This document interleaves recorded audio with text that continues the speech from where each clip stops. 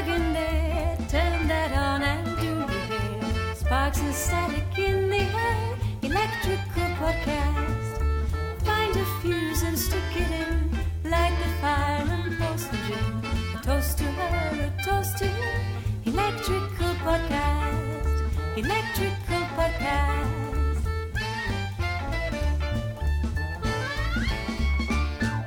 Hello there, welcome once again. I was just listening back to some of the ground we've covered so far, and it's got a bit political in parts, hasn't it? You know, talking about nationalism and British identity and all that. That was never the intention. There were never any intentions, really, but there was never any intention to make it political. There should be the same rules applied to podcasts as pubs. No politics, no religion, because you're only going to end up annoying people. And besides, I'm not even a political guy. The worst job in the world now is to be an MP, to be a member of Parliament. It used to be good, as I understand it. You used to get away with all sorts as an MP. And for one thing, they were always hammered. The House of Commons was just a big pub, up until about the early 90s, but certainly way back in the day. And you'd have a good pub too, because it was all about variety. You'd have your socialists defending industry in their Northumberland constituencies, and ridiculously posh old boilers all beetroot-faced on port and brandy, and dusty old bookish types and flash young Harrys. It would have been a riot, and apparently it was. Affairs, chauffeurs, late-night fights, restaurants, hotels. But now, if you're an MP, you can't get away with anything. You're a civil servant. There's no fun in it. You've got to toe the party line. You can't speak out of turn. If you steal a biro, you're going to be on the front page of the paper the next day. And if you can't nick stuff from work, there's no point in going to work, is there? Just small stuff, like an ink stamp.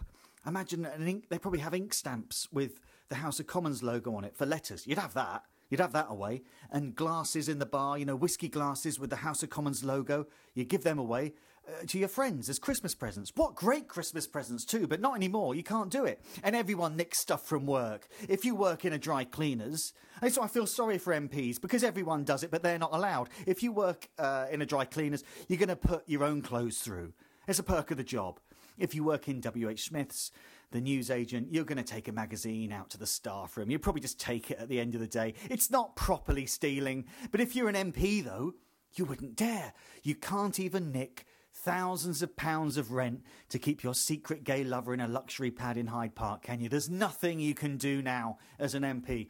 Bit of satire there. I'm like Rory Bremner, aren't I? But the worst MP to be is Prime Minister. And what a great job that would have been. Back in the day, Prime Minister, I'm the Prime Minister, do what I like. Now, if you watch Prime Minister's Question Time, and for those of you living outside the UK, or those of you living in the UK under the age of 20, Prime Minister's, dissing the youth. Prime Minister's Question Time is on telly, it happens once a week, and the Prime Minister has to answer any questions from his fellow MPs for half an hour, and he's unprepared. You ask him anything, and he has to bat it away. And it sounds like the very backbone of democracy. But actually, in reality, it's just a playground spat. What happens? Everyone stands up. Everyone that's got a question stands up. And then the speaker at the end, he's in charge. He's neutral. He'll pick someone. He'll go, Miss Diane Rotherham. And everyone will sit back down and she'll go, Miss Diane Rotherham will go, does the Prime Minister think he's made a plick of himself over the whole independent schools thing? And everyone else goes, here, here, here, which means here means we agree with that. Here, here, here, here. But then all the people who are on the Prime Minister's gang, they go, oh, whatever, shut your face, right? And then the Prime Minister stands up and he defends himself and sits back down and gets a pat on the back.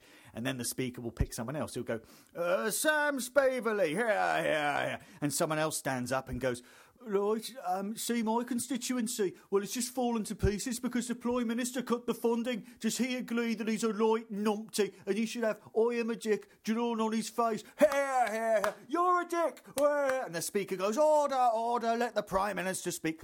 And then the Prime Minister defends himself. And then you sometimes get really kiss-ass questions from the Prime Minister's own party. It's just someone trying to get a promotion. The Speaker goes, Mr. David Rivers, and the bloke goes, does the Prime Minister think he's brilliant, like I do? Thanks. And then the Prime Minister will smile and he'll say, well, I'd like to thank my right honourable friend for the question. And right honourable friend, that's what they say. You have to address people as right honourable gentleman or right honourable lady, or you can say right honourable friend, if indeed you consider yourself to be their mate. So MPs ask a question of the Prime Minister and say, does my right honourable friend... That's right, I'm his friend. I know the Prime Minister. And it's also childish. If someone stutters a bit or mispronounces a word, they stand up, they're a bit nervous, and they go, does the Prime Minister agree that with this house that splending on public sector? And everyone goes, you meant spending, you splending, you can't even speak. And they sit down all red-faced, and in the bar later, the House of Commons bar, they'll be going, hello, splending some time with your family this weekend, splending. And then there are MPs from little rural constituencies where nothing happens. But they've still got to ask at least one question a year. It's their job. But they know that they're in London with all the towny MPs and they feel a bit self-conscious. And no one listens to what they say, but they've got to get up and they go, does the Prime Minister acknowledge that the bus shelter in my constituency, the only bus shelter, is getting a bit rusty, thank you. And everyone goes, moo, get off my land, moo. But basically, it's just people having a go at the Prime Minister. And I don't know about you, but if I was Prime Minister, if I was the Prime Minister, I know it's democracy, and I know Prime Minister's question time is meant to be a bit of a free-for-all, but if I was the Prime Minister, I don't think I'd put up with it. I think I'd pull rank. If someone went, does the Prime Minister agree that he's an absolute twit? He doesn't know what he's doing. Here. I would get up and just stare at him and go, hang on. What did you just say to me? And the whole house would... The Prime Minister's never done that before. If he just got up and went, what did you say to me? What did you say? And the whole house would go quiet. And the guy would suddenly feel exposed. And he'd go, I just said, do you know what you're doing? And if I was Prime Minister, I'd go, no, you didn't. That's not what you said. You called me a twit. Who the heavens do you think you're talking to, mate? I'm the Prime Minister. Sorry. Sorry who? Sorry, Prime Minister. Yes, that's right. Sorry, Prime Minister. Prime Minister. And you, the one that laughed when he called me a twit. You, yellow tie, baldy. Stop looking behind you. Stop looking behind you. I'm talking to you. Look at me. Right, when he called me a twit, you pointed at me and you laughed. Listen, do you know who James Bond is? James Bond, do you know who that is? I'm his boss. Have any of you considered that? Forget the fact I've got the codes to blow this whole planet to dust. Forget the nuclear thing. I'm James Bond's boss. I'm in charge of MI6. And you, the one that pointed at me, I could have him come round your house. I could have James Bond come round your house, middle of the night, and wipe out your entire family if I wanted. Yeah, go pale, mate. Go very pale. Easy to be the big man in here, innit? Easy to be the big man when you've got 300 of your mates behind you. Let's see how big you feel when you wake up in the middle of the night and James Bond sat at the end of your bed, pointing a gun at you and your wife, and there's an eerie silence coming from your little son's room. Huh? Let's see how big you feel then. You try and ring your older son in Cambridge, but his phone's just ringing. Because we've already been there. We've thought of that. Let's see how big you feel then. You're all forgetting something. I'm the Prime Minister. The Prime Minister of the whole country. That used to mean something. Do you know who I was speaking with this morning? Barack Obama. You know Barack Obama, the President of the United States. Do you know him? Do you know him? No, he doesn't call you, does he? Do you know why? Because you're not the Prime Minister. Right, let me say 2 words to you. 2 words. Code Dragon. Do you know what that means? Do you know what happens if I type Code Dragon into my computer? No, of course you don't. You've not been trusted with that information, have you? Because you're not the Prime Minister, and I bloody am. So how about we start all the questions again, shall we?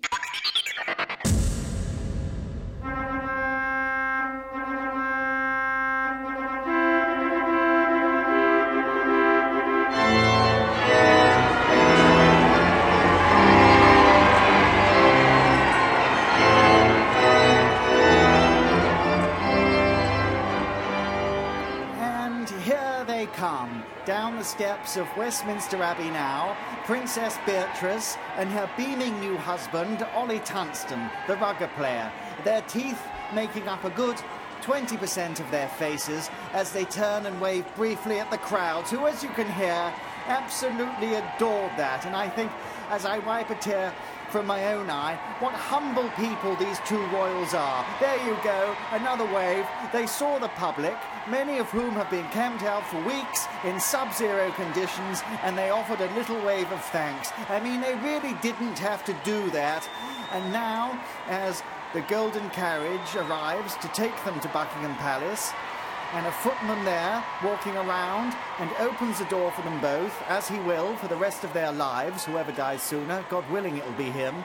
He opens the door, and in steps Princess Beatrice, who looks back at her father, Prince Andrew, and her mother, Sarah Ferguson, who stand on the steps of the Abbey with the rest of this glorious family, and she offers a smile, not as a princess, but as a daughter, an incredibly wealthy daughter.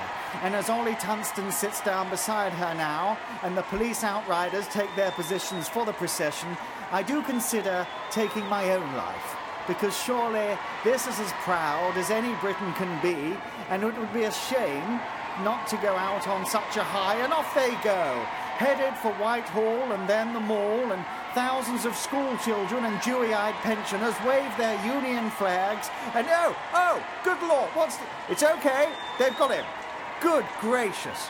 A naked man ran out there in front of the royal carriage. He was holding some flowers with unspeakably rude words about the royal family written on his chest, but he was immediately taken out by a marksman on the roof of, I'm supposing, one of the surrounding buildings, and his head exploded like a melon at the fairground. But the princess doesn't look too perturbed. I'm watching her on a replay now on my monitor. No, as they drive by the corpse, Beatrice actually points and laughs, and Ollie seems beside himself with mirth, and I think that really does go a long way to underlining what fabulous characters they both are. That's the sort of story they'll dine out on for years.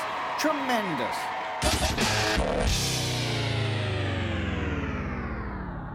My dad lives in Brighton.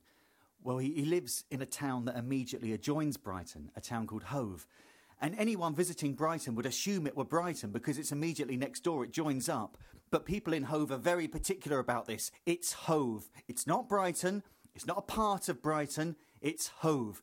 And Hove is known locally as Hove, actually. Because if you say to a Hovian, someone in Hove, you say, oh, you live in Brighton. They go, Hove, actually. So the whole place has been called Hove, actually. Now, it's self-mocking humour. And there's even a shop now in Hove called Hove, actually.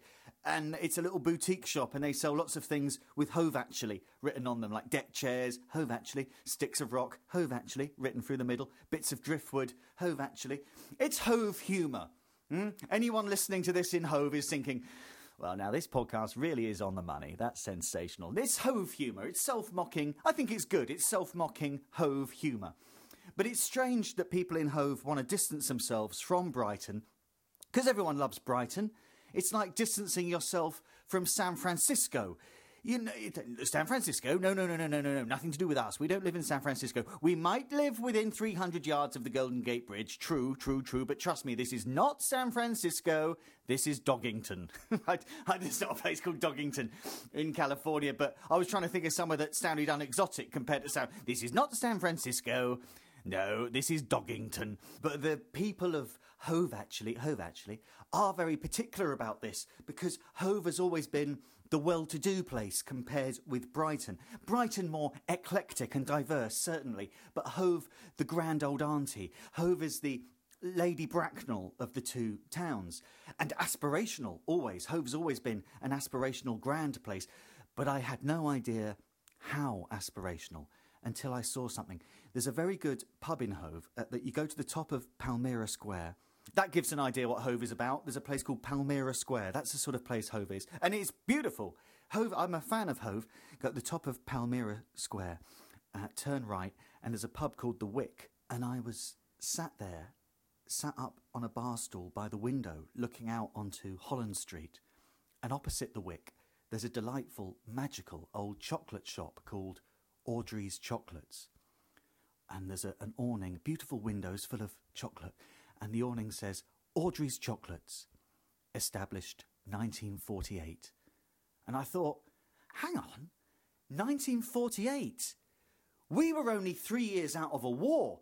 Everything was bombed to balls, rationing was strictly enforced, as it would be into the 50s. The austerity years, they were called. The austerity years! And someone's opened up a chocolatier. This says a lot, I feel, about the nature of Hove. There's a woman in 1948 called Audrey, and one day she's running her washing through a mangle, or she's helping other people carry away barrow loads of rubble from shelled buildings. She's looking up and down the road as hungry, determined folk go about their business in a bankrupt country, and she thinks to herself, you know what this place needs? I mean, fair play to her. She's called a neighbour over, a neighbour's called Joyce or something, and she said, listen, Joyce, I've just had a brainwave. You know the old fruit and veg shop up there that was blown to pieces in 44? Albert's? Yeah, Albert's. I've thought of reopening it. Oh, that's a wonderful idea, Audrey. We need a fruit and veg shop because we have a fair walk these days for decent fruit and veg. No. Not as a fruit and veg shop, Joyce. Oh, maybe a Salvation Army medical centre, so people can go and get help. No, Joyce. I'm going to reopen it as a fine chocolatier. A what? A chocolatier, Joyce. A seller of fine chocolates. Oh, like a sweet shop? No. Like fine chocolates, like Belgian chocolates, fondant creams, deluxe marzipans, fine caramels, that sort of thing. Fabergé eggs made out of chocolate, Joyce. Have you ever been to the Burlington Arcade off Piccadilly? Well, no, I don't think. Oh, it's amazing. They've got a chocolatier there. These ornate chocolates, beautiful. There was one egg in there, only a little thing, but such rare cocoa, it was over £200, Joyce. Well, I'm not sure if people... we haven't got any milk. This is the thing. What goes into chocolate? Milk, that was rationed. Cocoa beans, maybe you got 2 beans a year or something in 1948. Sugar, you got about a handful of that a month. How Audrey pulled this off? The shop's still there, so she did pull it off. She must have gone up and down the street, knocking on doors, persuading people to give up their meagre rations. Yes? Hello, I'm Audrey. I live at 46. Oh, yes? I was wondering, could I come in and speak to you and your husband? Donald? Audrey Wainwright's here, from 46. And they all sit down in the parlour. So, Mr. Bradshaw, thank you for letting me in. How was your war? Oh, not so bad. Jolly lucky, I suppose. I saw most of it off in Cairo. Of course, lost the old leg here, as you can see. Man trap. Beastly day, but we should count our blessings. Now, what can we do for you, Audrey? Well, what it is, you remember Albert's fruit and veg shop at the top of the street? The one that sold essentials to the local community? Oh, indeed. Albert was a dear friend to us both. Objectionable business, him being burnt alive in there by the Hun. Yes. Well, anyway, I was thinking of reopening it as a fine chocolatier. Oh, you mean like a sweet shop? No, not a sweet shop. You're as bad as Joyce. Not a sweet shop, a fine chocolatier. Like chocolates from Belgium and stuff. Like chocolates Poirot would like. Anyway, look, the long and short of it is I'm going to need all your milk and all your sugar. Makes you wonder, does it not? Do you think our grandparents and our history books have rather misled us about what life was like during the austerity years? Well, post-war, we all suffered terribly, of course we did. Sometimes, after 1 p.m. or so, the deli would be quite out of guava juice and we'd have to eat our mango and pelican salad with nothing so much as a glass of Perrier water. But I think that Audrey's Chocolates in Hove acts as an inspiration. Because times must have been hard. There wasn't any milk, there wasn't any cocoa, no sugar, just dust. But in 1948, nonetheless, upsprung a purveyor of fine chocolates. And maybe Audrey's Chocolates acted as a symbol to the people of post-war apocalyptic Britain, that if we can successfully open a chocolatier, we can sure as hell rebuild those schools. It's just a terribly civilised way of dragging yourself up by the bootstraps. That's all Audrey's Chocolates is, and that's why, in the event of a nuclear strike, and in the event of me surviving that nuclear strike, I'm going to pick my way through the wastelands and cockroaches until I find some sort of remaining structure that resembles 4 walls with a little self-contained area inside, and open my own shop. Stanley's Cravats, purveyors of fine neckties for the mutated radioactive gentleman. Learn football with Gaza. a series of free podcasts which teach you to play football like former England hero Paul Gascoigne. This week, free kicks. When you're taking a free kick, they're thinking it's a free kick. It's just not a team game anymore. It's just you, and ignore even the keeper. And that is how, when I was playing at Rangers and I was living in the countryside and there was no wife and no kids and no pals, and I would go to the bar in the hotel and I would go and get a brandy and I'd say, do you want his room number? Because they knew I was living in a hotel, and they'd go, no, we know you guys, it's all right. And it was difficult because Rangers and Walter Smith, the gaffer, he thought, right, get Gaza out in the countryside in Scotland where he can't get himself in trouble, and with what would happen in Newcastle and in London. But I was happier when there's nothing, and when there's nothing, your mind's over. And I would sneak off and just run it in the forest in the middle of the night about 3 o'clock in the morning, and it'd be pitch black, and just run because I was bored and I was never sleeping, and fall over and cut us up and bleeding, or fall into a stream and fall asleep in the freezing water. But there was pals at Rangers, and Gordon Julie, I was a striker, and I put a fish in his car, and I put a dead fish, and I was under the carpet, and I never found it, and he had to sell his car. And he said to us, he said, Gaza, you got to sort yourself out and all that, Durante. He was sort yourself out, and I was in the forest, and I was just run in the forest. And hotel is meant to be where you have a laugh, but no, if it's a forest, and there's you there with no pals, and you're running just through streams, I was never laughing. I've been fortunate enough in my 33 years to not have attended that many funerals. And the funerals I have been to were for decent, kind people.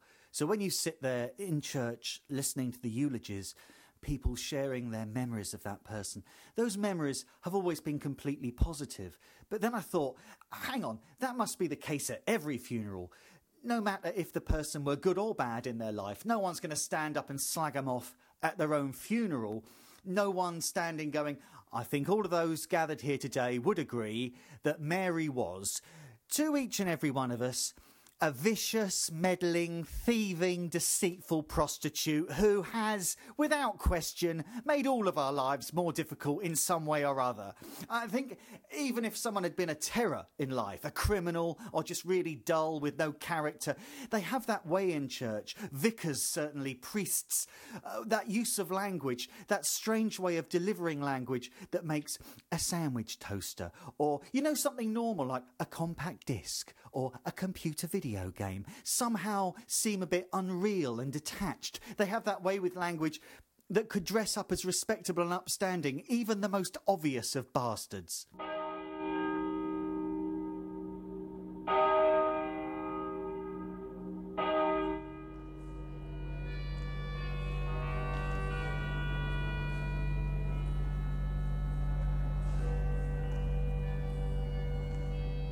We are gathered here today in memory of Paul Horsley, or Big Paul, as he was known to his friends and his acquaintances. Paul was a social man.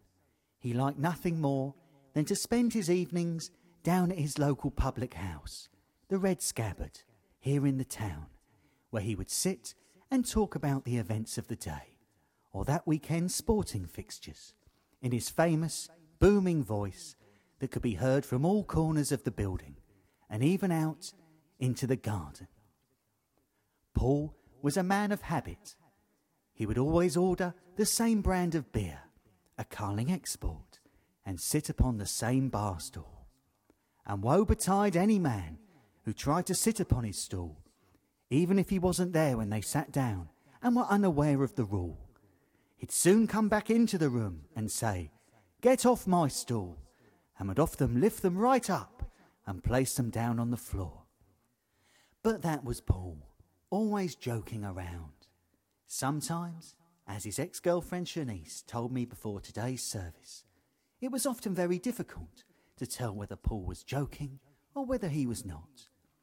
On many occasions, Only those close to Paul knew he was saying something in jest, or not fully meaning what he was saying, even though his face was contorted into rage and hatred. Paul was a keen supporter of Arsenal Football Club, and could often be seen in the public house or in the streets surrounding his home in the club's official replica kit. Whenever his team played a match on the television, Paul would be sat there in the public house, keenly supporting them on, shouting, "Come on, Arsenal," and contesting the decisions of the referee or the ability of the opposition players. Paul was, in his younger years, a keen footballer himself. Indeed, as he was keen to remind his friends or tell strangers, he had once had a trial for professional club Crystal Palace, but had not quite performed on the day. Paul was a man who was passionately patriotic, to Queen and country, as he would say. He believed his country was a great one, and would argue fervently with anyone who suggested that other countries might also have positive aspects. Although when it was suggested by one wag that if he loves his country so much, maybe he should join the armed forces and fight for it, Paul was quick to point out his asthma, a condition that he had unfortunately suffered with from when he was a child. Paul was also a political man. He disapproved of immigration into the United Kingdom and believed that people living in his neighbourhood from other countries should be sent home to their native countries of origin, even if they had been living here for several generations. He wasn't scared to be controversial or court altercation over this, dismissing claims of prejudice or bigotry by blaming, as he jokingly liked to call them, the loony left. Although that's not to say that Paul didn't enjoy foreign cuisine. He enjoyed foods from as far afield as India and China.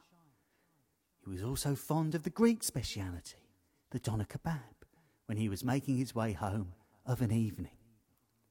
Although, as his good friend David here has reminded me to point out, there was one humorous occasion 2 years ago when he can't have been enjoying his kebab quite as much as he normally did, because he threw it across the road at the local police station. He certainly didn't get home to see Shanice that evening. Although he did try his best, and as David again has asked me to remind you, it took 6 officers to hold him down on the pavement and take him into custody, a testament to Paul's formidable physical strength. But it was to be Paul's body that eventually gave in to his energetic lifestyle, and he suffered his fatal heart attack at the age of 43. He leaves behind 4, possibly 5 children who have asked me at this difficult time to respect their privacy and to not reveal their names. Now young men and women themselves, they did not speak regularly to their father. But those of us who did, we will remember a man who was larger than life, a man possessed with true fighting spirit, and a man who will be much missed in a funny sort of way. May he rest in peace.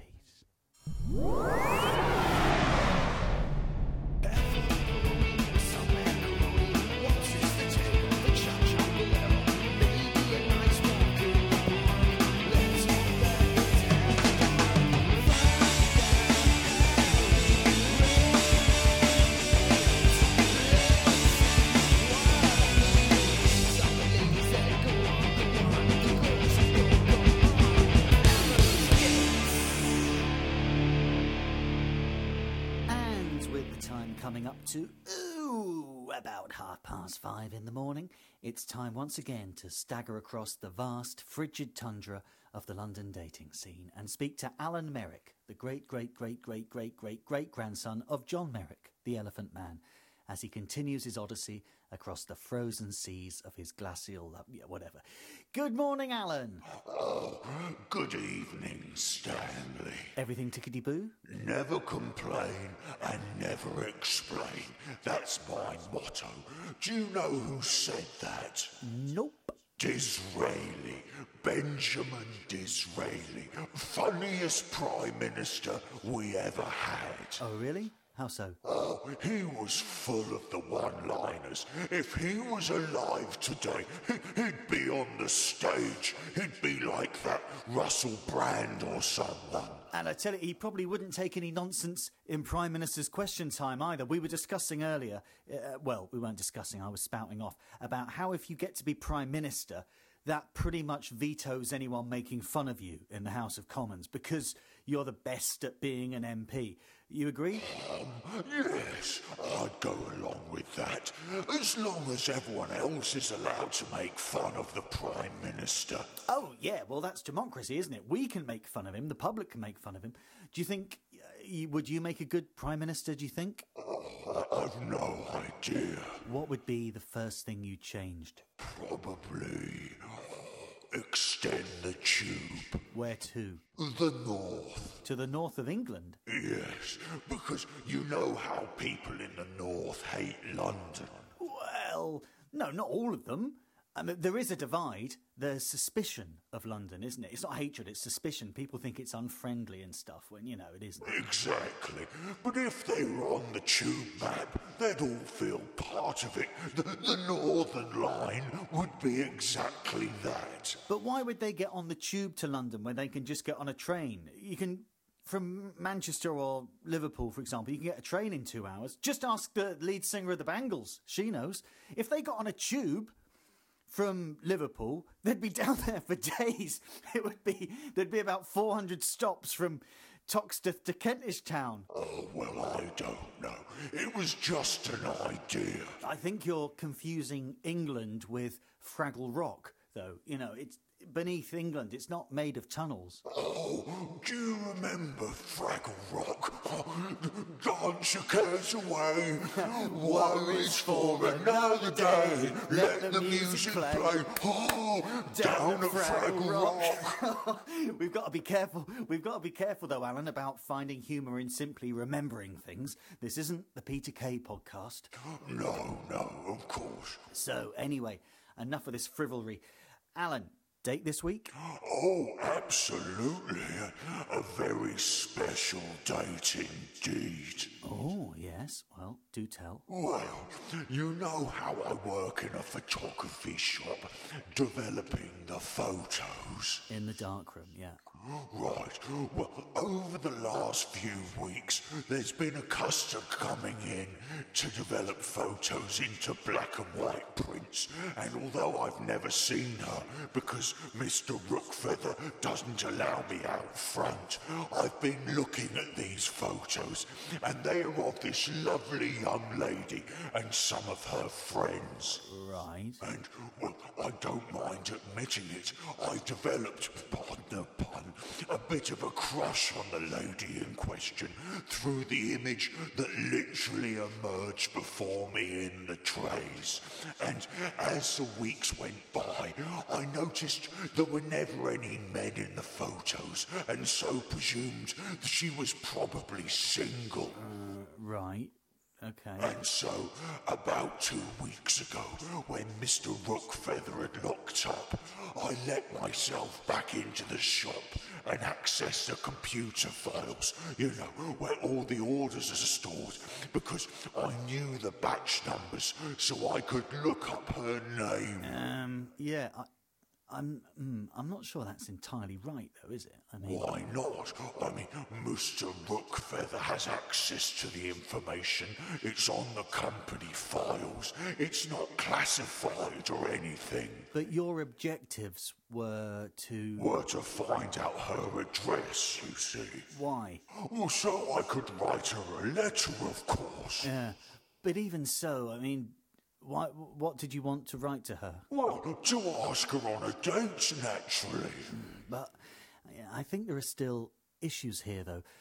Like, have you seen the film 1 Hour Photo with Robin Williams? No, but regardless, I don't think you understand my intentions. And to be honest, I'm getting rather weary of you thinking you're always correct. I've listened to these podcasts. It's clear to everyone you're generally not. Why should you judge me? Wait, no, I'm not judging. You seem to think that you're superior or something. That isn't true. That isn't true. It's obvious you're a clever guy and you're a decent guy. But I just think that a lot of people... I don't feel superior. I just think a lot of people would have issues with somebody using somebody else's address for, let's face it, your own gain. You know, and she's left that in confidence. But what harm am I doing? The purpose of me finding out was simply so I might write her an admiring letter, not to go round to her flat or anything. Well, because it might be considered overly forward. Well, do you know another thing Disraeli said? He said, man is only truly great when he acts from the passions. Well, yeah, no, there's something in that, I suppose. Anyway, look, so did you write her a letter? Yes, I wrote and introduced myself, told her where I worked. I was completely honest, and honest in my reasons for writing, which was that I applauded her countenance. Was her name Emily Bennett? No, her name was and is Michelle Phillips, and I included my address naturally, and I sent the letter off. And 4 days later, I received a charming reply. Good God. I don't know why you're so surprised. Again, this patronising attitude of yours, Stanley. And after corresponding another couple of times in quick succession, we arranged to meet for a date. Look, I never want to talk down to you. I'm just staggered that it worked. And more power to your elbow, Alan. I'm not having a go at that. I think it's glorious. It's an act of valour. And so the date was on Saturday. That's right. Oh, Michelle. Whereabouts did you go? Just at the Pizza Express on Upper Street in Islington. I'm not normally a one for these chains, but it was her choice, and you can't really go wrong with a Pizza Express, can you? There's no risk, so it's one less thing to worry about. Right, so, time of rendezvous? 8. And you arrived? 4. Couple of refreshers, a few wines? Yes. How many? 12. We're on track. So, what about her promptness? Good to fair. About 16 minutes past 8. And? Right, okay. Once again. Fingers crossed, Alan. Take it from here. Well, I've got a little plan up my sleeve, you see. Now, I brought my camera along because I thought I could take pictures of us on our date, and then I could develop them and put them into a nice album and give them to her as a gift if we go on a second date. That's a nice idea. So, I was ready with my camera because I wanted the first page of the album to be her walking in through the door of the restaurant. And of course, I knew what she looked like, so I was all there, primed with my finger on the shutter. And then she arrives. And so, sorry to interrupt. So when she arrived, was she you'd seen her in photos, lots of photos, but was she as good in real life as in the photos? Oh, better. She was taller than I expected, about 5'9", with profuse, gorgeous brown hair, green eyes, a tiny nose, and a wonderfully delicate jawline. It was a chilly night, so she had this fetching orange scarf tied over her blue denim jacket, and then a sort of ruffled gypsy type of skirt and a pair of brown flat heels. Oh, she was absolutely divine. So then you go and take a photo? That's right. She's looking around, and I thought of doing an arty kind of shot of just her looking around the restaurant, but I thought maybe that's a bit rude, not letting her know where I was. So I stood up with my camera, aimed it at her, and said, "Yoo-hoo, Michelle, it's me, it's Alan," and snap, took the photo. and she just looked a bit confused. And then I brought the camera down away from my face, and she just reeled back a bit and turned pale.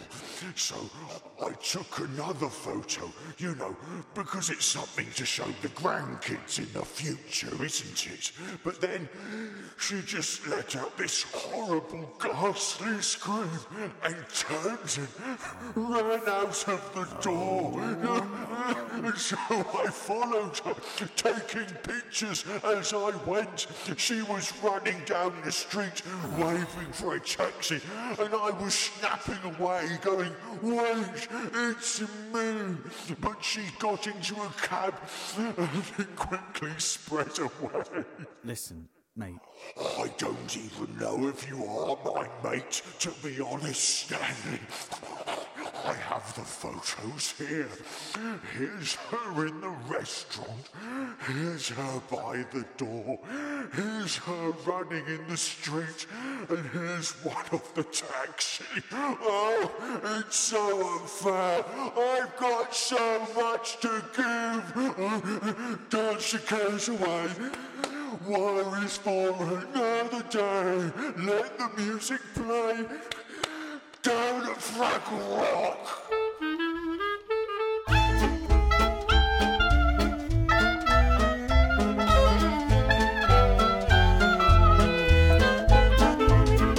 This Electrical podcast was written, performed and produced by Stanley McHale. It featured Stanley McHale and Anna Neal.